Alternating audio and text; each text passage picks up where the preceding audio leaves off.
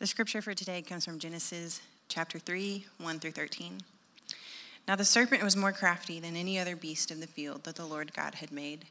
He said to the woman, "Did God actually say, 'You shall not eat of any tree in the garden'?" And the woman said to the serpent, "We may eat of the fruit of the trees in the garden. But God said, 'You shall not eat of the fruit of the tree that is in the midst of the garden, neither shall you touch it, lest you die.' But the serpent said to the woman, 'You will not surely die. For God knows that when you eat of it, your eyes will be opened, and you will be like God, knowing good and evil.'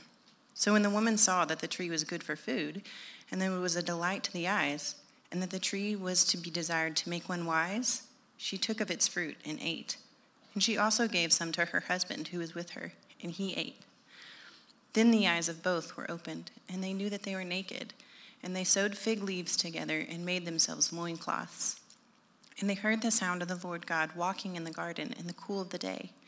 And the man and his wife hid themselves from the presence of the Lord God among the trees in the garden.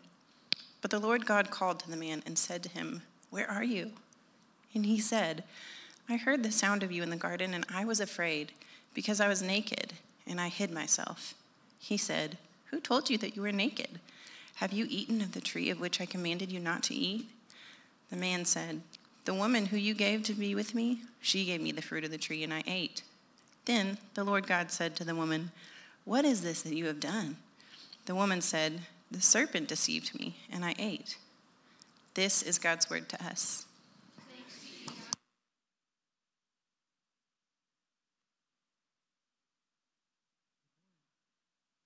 There it is. Good morning. It's good to be with you guys. My name is Dave. I'm one of the pastors here at Frontline. You've already heard from a couple of the pastors here at Frontline. Brandon High gave announcements, and with Brandon was Brandon's mustache, who is just a whole nother leader in the church. If there's a tie in the eldership in a vote, the mustache breaks the vote. It carries authority, carries honor and influence, and I'm just all for it, man. So we're off to a good start. I want to pray for you. You pray for me. We're going to pray together as we dive into this text. So, Father, I thank you for my friends. We thank you for just the joy of being together, and we pray that our hearts would know the truth of what we've already sung today.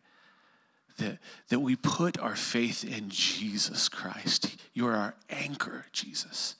You never let us down. May we be rooted in you, Christ Jesus, as we look at your word. And may, Spirit of God, you help us see the truth of who God is and the good news of what that means for us. We pray this together in Jesus, your name. We say, amen. Out of the night that covers me, black as the pit from pole to pole, I thank whatever gods may be for my unconquerable soul. In the fell clutch of circumstance, I've not winced nor cried aloud. Under the bludgeoning of chance, my head is bloody but unbowed. Beyond this place of wrath and tears looms but the horror of the shade. And yet the menace of the years finds and shall find me unafraid. It matters not how straight the gate, how charged with punishments the scroll. I am the master of my fate. I am the captain of my soul. You might be being taken back to senior English right now, right? This is a poem called Invictus by William Ernest Henley. Invictus is Latin for the word unconquered. And I remember probably hearing it in high school for the first time in Mr. Huff's senior English lit class. Yes, some of you OCS folks know who I'm referring to. He's a living legend. It was reintroduced in my life in a movie that came out in 2009 by the same name about Nelson Mandela. And the poem, in reality, was something that Mandela would quote to himself in dark days in prison when he was suffering under apartheid. It's a poem that's inspired millions, and even now as I read it, it moves something, stirs something in me, because upon first reading, it seems to communicate something about like courageous resolve. in the face of hardship, standing strong. And that appeals to us, right? It reminds us maybe even of heroes of the faith. We think of Moses before Pharaoh. We think of Shadrach, Meshach, and Abednego in the face of a furnace before Nebuchadnezzar. We think of David before Goliath. We think of Esther before Xerxes. We think of Jesus himself standing before Pilate, right? And we think of courageous resolve, and it seems to give us courage, inspire us. But really, like a closer reading of the poem reveals that it isn't about courageous resolve like we might think. See, Henley wrote Invictus when he was 27 years old. And his life was filled with hardship, but already at 27, he had experienced suffering and hardship. He battled tuberculosis of the bone. It's a sickness that would eventually lead to the loss of a leg and taking his life at age 53. But in the midst of his suffering, one thing that Henley held on to was an avowed atheism. Was certain that God didn't exist and believed fully that the only place he could ever look to for strength was himself. That all the pain that he faced had no meaning, had no purpose. You see it here in this poem. His life was just the bludgeoning of chance. And so he wrote this poem, Invictus, as really like an act of defiance to the world. And if God did exist, which is implied in this last stanza, in defiance to God too. It reads like great poetry, but in reality, it's a deadly message ultimately. I learned this week that Nelson Mandela wasn't the only prisoner who found this poem comforting. Timothy McVeigh, when he received his lethal injection for murdering 167 children and women and men in our city, he recited this poem to himself as he died. And I think he probably understood something deeper than Mandela understood about the meaning of the poem.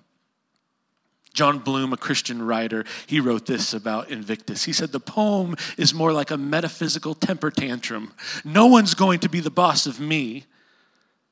Invictus is at its heart a deluded claim of self-sovereignty. It might ring of heroism, but it's a counterfeit. See, what the poem ultimately is about, it's an anthem of autonomy. It's a message that says, I don't need anyone, especially God. I am the master of my fate. I am the captain of my soul. So we're taking a break from Mark this morning, and we're going to look at something that's actually a pretty profound and constant theme in Mark. See, something the pastors of Frontline have been discussing and really experiencing, and I think you've probably been experiencing it too over, let's say, the last 5 years especially, and we've been really talking about it for the last year, is that at an increasing rate, it seems more than ever, people are walking away from Jesus. And as I've been a part of this church, as a leader of this church since 2008, that's always been a part of the pain of being in the local church, is you see people walk away from Christianity or walk away from solid doctrine and biblical truth. But it seems ever increasingly that that's happening more often, and it's happening quicker than it's ever happened before. My mind and my heart goes to Romans 12, verse 2, where Paul writes, hey, don't be conformed to this world, but be transformed by the renewal of your mind, that by testing you may discern what is the will of God, what is good and acceptable and perfect. See, Paul's saying, hey, there's this danger to every Christian that if we're not actively seeking to be transformed in the image of Christ, there's a real threat that we will be conformed, that we will be deformed by the image, into the image of the world. And I think what I've witnessed in a really increasing way is that happening in the lives of people that have followed Christ for a season, but they're experiencing spiritual deformation, not spiritual formation? And that's happening in the church in the West as a whole, but even in our own church frontline, even here in our Edmond congregation. And so over this past year, as the pastors of the church have been studying and thinking and reading and praying, we've been trying to name some of the core influences, the core forces that are working to deform people spiritually, working to pull them away from sound foundational doctrinal truth, pulling them away from following Jesus. We've been asking ourselves, hey, what are the influences leading so many people away from Christ?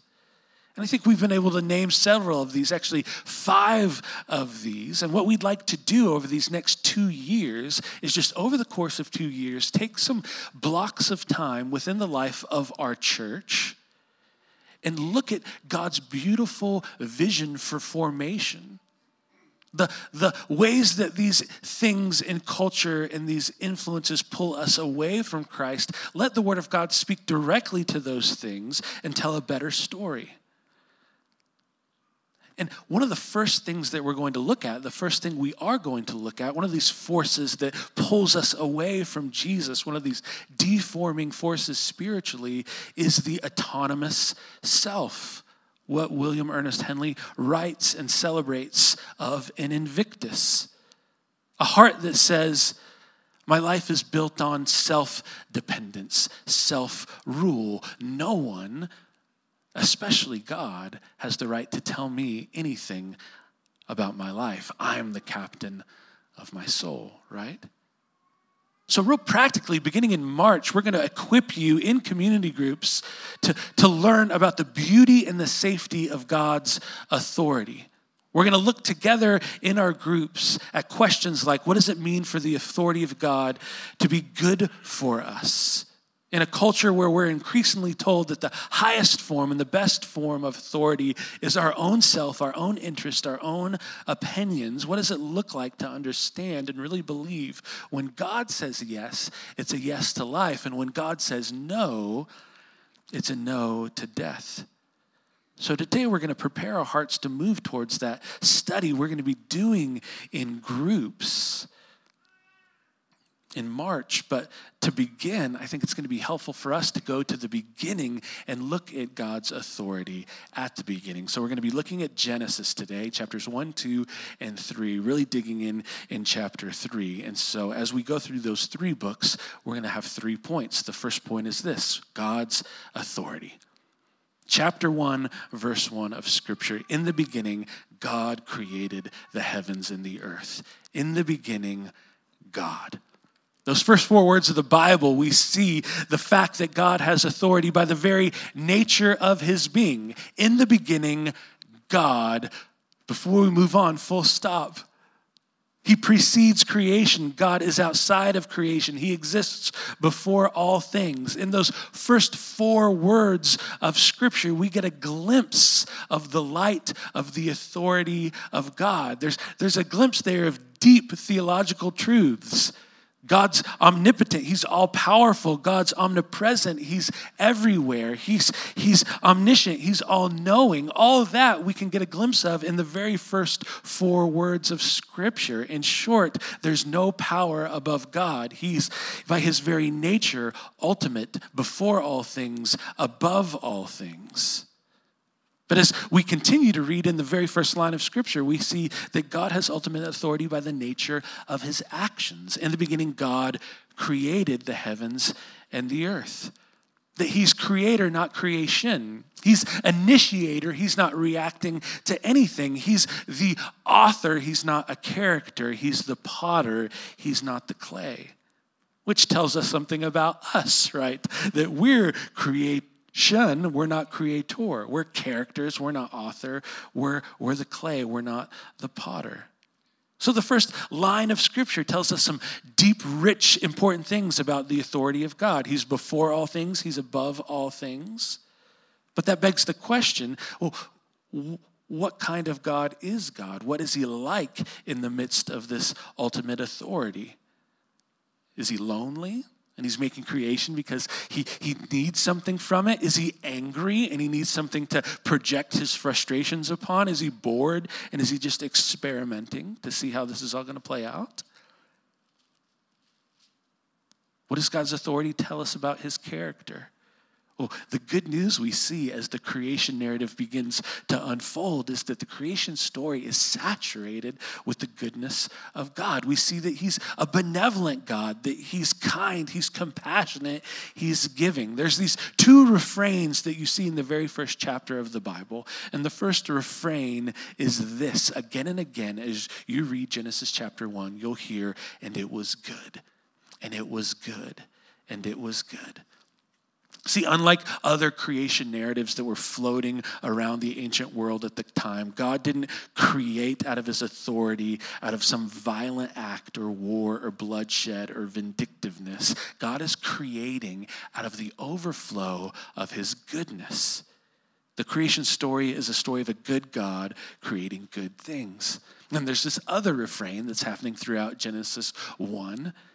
In addition to, and it was good, and it is good, was the refrain, I have given, I have given, I have given. If we begin reading Genesis 1 and read Genesis chapter 2, that would be good homework for us this week. Just read those two chapters with the eye and the lens of looking out towards and for the generosity and the giving heart of God.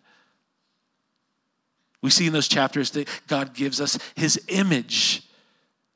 As humans, he gives us his breath of life. He gives us his blessing. He gives Adam and Eve, our first parents, delegated authority, dominion over the earth. He gives them one another. He gives them community. He gives them a mission and a purpose. Before anything fell, he gives them work and a job to do. He gives them the good gifts of creation, beauty and pleasure and joy, and ultimately he gives them himself. God gives his very presence. See, what we see in creation is that God, in his authority and his goodness, he creates for humanity a world full of yeses and blessings, and only one no is in the entirety of the first two chapters of Genesis, and that no is the tree of the knowledge of good and evil.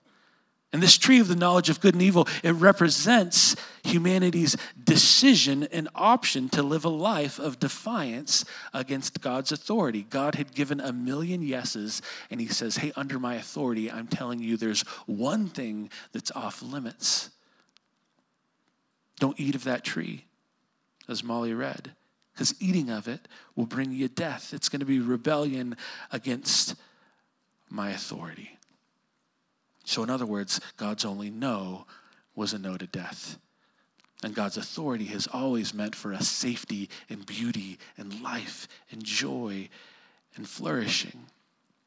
So when we think about the authority of God, we do not think of like an oppressive dictator. The best picture, I think, for the authority of God is the perfect and loving parent, a heavenly Father.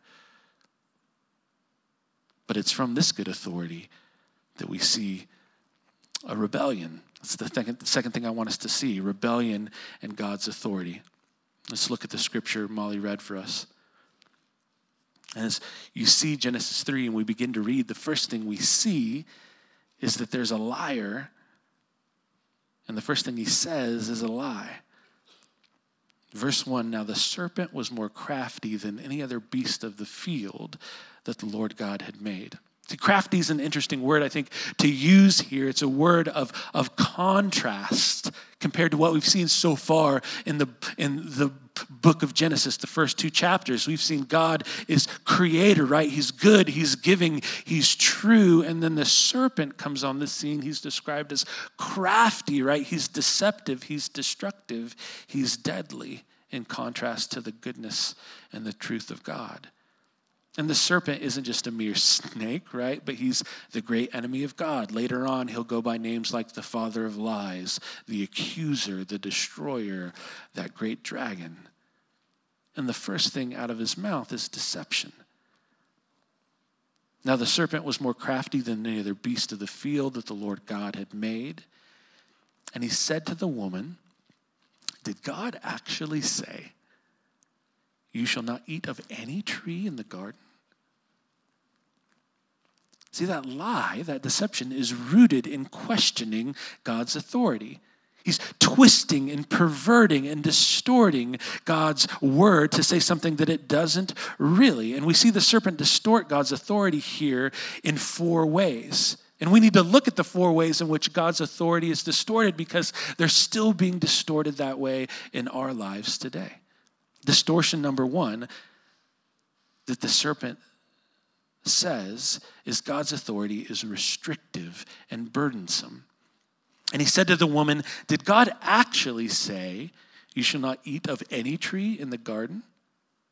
Notice the subtle distortion here, right?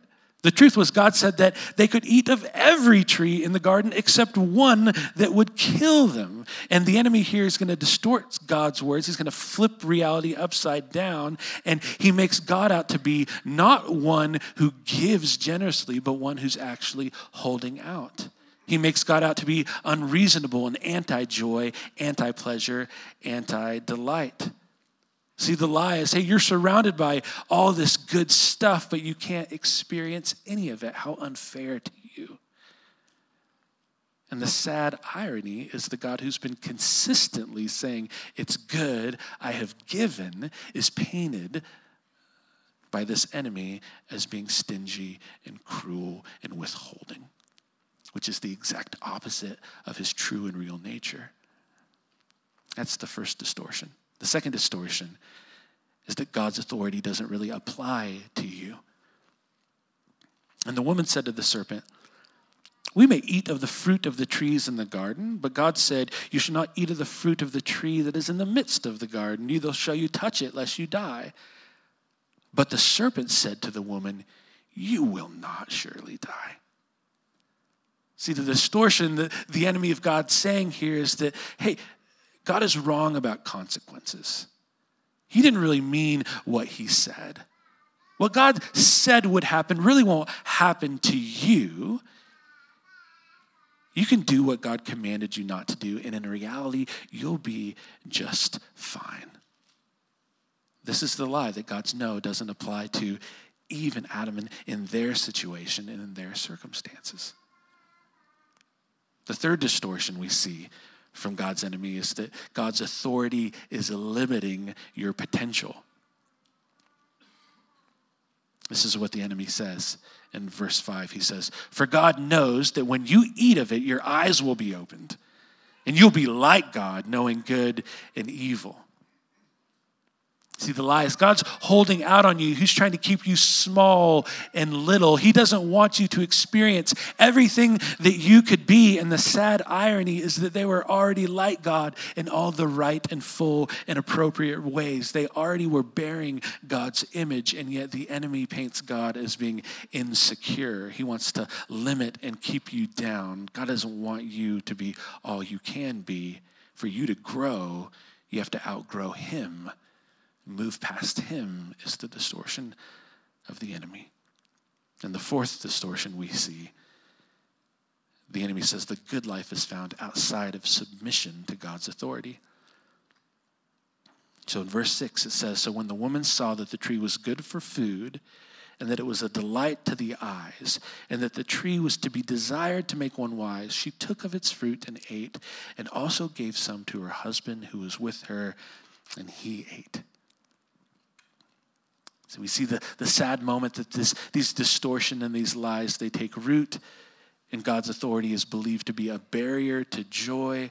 The lie is swallowed, that if we're going to have a rich and full and free life, we must run from and experience that outside of God's authority. And that's the lie Adam and Eve believed, and it's a lie that rings throughout human history ever since the beginning. The lie that rebellion from God is freedom, that disobedience from God is where liberty is found. And as the story goes on, we see, as Molly read, the fallout of this rebellion from God's authority. There's this tragic irony throughout this story. They think they'll find freedom And they actually find slavery to the serpent, slavery to sin. And instead of having dominion over the world as they were meant to have and delegated authority, they lose the keys of earth in a real way to the serpent, who's later described as the ruler of this world. Instead of becoming bigger and more powerful, they actually experience shrinking. Instead of experiencing more life, they taste death and dysfunction. Instead of the pleasures that God intended for them to have, enjoy, every single aspect of life is fraught with dangers. Work is stained by thorns and thistles, futility. Sex is spiked with shame. Marriage is poisoned by contention. Brotherly love is marred by murder. Wine leads to addictions. And the greatest irony of all is humanity didn't actually break free from God's authority. They just chose not to receive the gracious benefits of God's joy under his authority. God's still God. They're still creatures. But now they're experiencing the consequences and condemnation of living in opposition, of enemies against his authority. A couple of things came to mind this week, and one was a news story I read in 2014. It happened in Brampton, Ontario, in Canada. And we've seen it play out in movies and television shows, but this is probably the most extreme example in it. The reality is stranger than fiction. This young man, his parents went out of town, and he thought he'd do what a lot of teenagers want to do when their parents go out of town. He's going to throw a house party. His family had just built a 5,000 square foot home, brand new, just moved into. And so he invites a good amount of friends over. But what happens is those friends begin to post on social media, and then those friends begin to post on social media, and very soon there are 2,000 teenagers crammed into his new family home. This made international news because it took 60 police units to come break up this party, and by the end of the night, over $70,000 of damage was done to the home. They actually had to take it down to the studs to rebuild it. There was such wreckage and havoc. The young man was obviously interviewed by the media with his parents weeks later, and he says, I was convinced I could handle it. I thought everything was under control. I didn't want any of this to happen. The writer, David Foster Wallace, he was speaking about a cultural moment several years ago, and he said, for me, the last few years of postmodern era have seemed a bit like the way you feel when you're in high school and your parents go on a trip and you throw a party and you get all your friends over and you throw this wild, disgusting, fabulous party. And for a while, it's great and you feel free and it's freeing and parental authority is gone and overthrown. A cat's away, let's play, Diocletian revel. But then time passes and the party gets louder and louder and you run out of drugs and nobody's got any more money for drugs and things get broken and spilled and there's cigarette burns on your couch and you're the host and it's your house too, and you gradually start to wish your parents would come back and restore some order. It's 3 a.m. The couch has several burn holes. Somebody's throwing up in the umbrella stand and you wish the revel would end. We're kind of wishing some parents would come back. And then he asked the question, is there something about authority we actually need? I think I went to like one house party in high school, and it was perfectly calm. I sat on the couch with my friend Dan, and he had his Logic CD case, and we just passed it back and forth and listened to music together. It was a fine time. But I know how this young man feels. And I know how what David Foster Wallace is pointing to, because each one of us has rebelled against God because it sounds like freedom. And then in the aftermath, we realize it wasn't freedom at all, that rebelling against that authority leads to wreckage. So I think we can pause here and ask ourselves, hey, what lies and distortions about God's authority are we believing? Are we believing the lie that God's authority is restrictive and burdensome? In what ways do we believe that to obey God is to lead to a life without joy? Where have we bought into that lie? In what way are we being influenced by the distortion that God's authority doesn't really apply to our lives or our circumstances or our situation? God says this, but for me right now, no, God says I'm supposed to bear the fruits of the Spirit like kindness and patience, but I'm really processing my past hurts, and it's just too hard for me to be kind and patient to my spouse or my kids. In what way are we buying into the distortion that God's authority is limiting our potential? When we go about leading our business or engaging in politics or stewarding our sexuality, how often do we see God as limiting to what we think we could or should be? So we cut corners and cast off that authority. Or that final distortion, what ways are we believing that the good life is found outside of submitting to God's authority? That deep down we believe that more Jesus actually leads to less joy, and we've believed that lie. So we can examine our hearts and name those lies we're believing. We can be honest and look at the wreckage of the aftermath of the party that we thought would be fun, but it's led to destruction and fear and loneliness. And we can ask that question, do we really need some kind of authority? And resounding from the beginning, the answer has always been yes. That we were made to live under the rule of a good God who gives good gifts, and all his yeses lead to life, and his no's are only no's to death. So when we find ourselves here, where do we go? Just finally, thirdly, redemption and God's authority. The rest of the Bible is about a gracious God working because he loves us to bring us back into right relationship with him and with one another. God pursues people who are far from him to bring us back to safety and beauty of his authority. Not because he needs us, but because we need him and he loves us.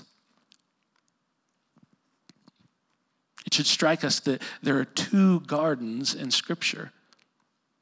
It begins with this Garden of Eden, and this first garden ended up being a place of rebellion where Adam and Eve rejected God's authority and in doing so unleashed sin and brokenness into their lives and into our world. But on the last night of Jesus' ministry on earth, he finds himself in another garden, and that garden is Gethsemane. And this is what happens according to the Gospel of Matthew. In chapter 26, verse 39, we see Jesus' prayer in the garden, and this is Jesus' prayer. He says, "My Father, if it be possible, let this cup pass from me. Nevertheless, not as I will, but as you will." See, in the Garden of Gethsemane, we see that Jesus is the greater Adam, that Adam represents us in our sin, that by nature and by choice, we rebel against the authority of God. But Jesus, the new perfect man, he perfectly submits to the Father's will. This garden is not a place of rebellion, it's a garden of obedience. Of such obedience, Jesus fully submits to the Father's authority and made his way to the cross. And on that cross, he unleashes, unlike Adam unleashing sin, Jesus unleashes grace and righteousness and obedience and forgiveness for all of us who have rebelled against the authority of God, which leads to death. See, Jesus was submitted for us. He was substituted for us. Paul writes in 2 Corinthians chapter 5, verse 21, "For our sake, he made him to be sin who knew no sin, so that in him we might become the righteousness of God." It's this incredible, glorious switch and exchange that Jesus takes the rebellion of our sin against the authority of God. He takes the wages of that sin, the punishment of the sin of our rebellion, and then he gives us, as he takes the punishment for our sin, he gives us the benefit and the blessing of his righteousness. And then he invites us back into enjoyment of the Father's good authority. He works by the power of the Spirit to make us women and men who grow as we're in him into people who flourish and celebrate the authority, flourish under and celebrate the authority of God. Jesus puts it this way in Matthew 7, verse 24. He says, everyone then who hears these words of mine and does them will be like a wise man who built his house on the rock. And the rain fell, and the floods came, and the winds blew and beat that house, but it did not fall because it had been founded on the rock. What a difference that wisdom from Jesus is compared to, I am the captain of my soul. That our life is not built on our own strength, our own determination, our own authority, but our life is built on the rock of the authority of God. And that's our aim as a church this spring in community groups. That we would go about that together, that you would be equipped to understand and embrace the life-giving authority of God, that you'll receive in groups devotions written to process together, discussions, guides, led prayer, teaching videos, all to the end that together we might grasp the beauty and safety of the authority of Jesus. So just a simple application is to charge you all to take advantage of those resources that will extend to you beginning in March. That we would all be together, discipled and led into understanding the beauty and the safety of the authority of Jesus. In the early part of the 20th century, there's an author who's a Christian. She had some interesting and wacky ideas about politics, but she's a beautiful writer of poetry. Her name's Dorothy Day. And she responded to Henley's manifesto, Invictus, and she wrote this poem entitled Conquered, right? Invictus was unconquered. She wrote a poem called Conquered, and it is a line-by-line takedown of William Ernest Henley. I love it.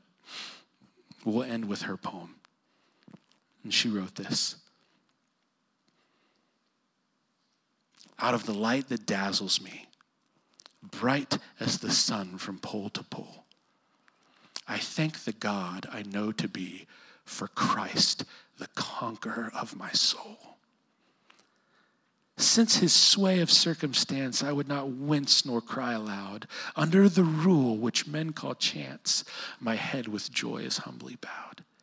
Beyond this place of sin and tears, that life with him and his the aid, that spite the menace of the years, keeps and will keep me unafraid. I have no fear, though straight the gate. He cleared from punishment the scroll. Christ is the master of my fate. Christ is the captain of my soul. See, Dorothy Day knew that a soul conquered by the greatest love is a soul that knows life. To know Christ as our captain and king means that we have life now and life forever. Let's stand and pray. Father, we thank you that you are a generous God, a giving God, a God who so deeply desires that we would know life, that you sent your only Son to lay down his life so that we may be forgiven and live under the good and gracious and life-giving authority of our Father in heaven.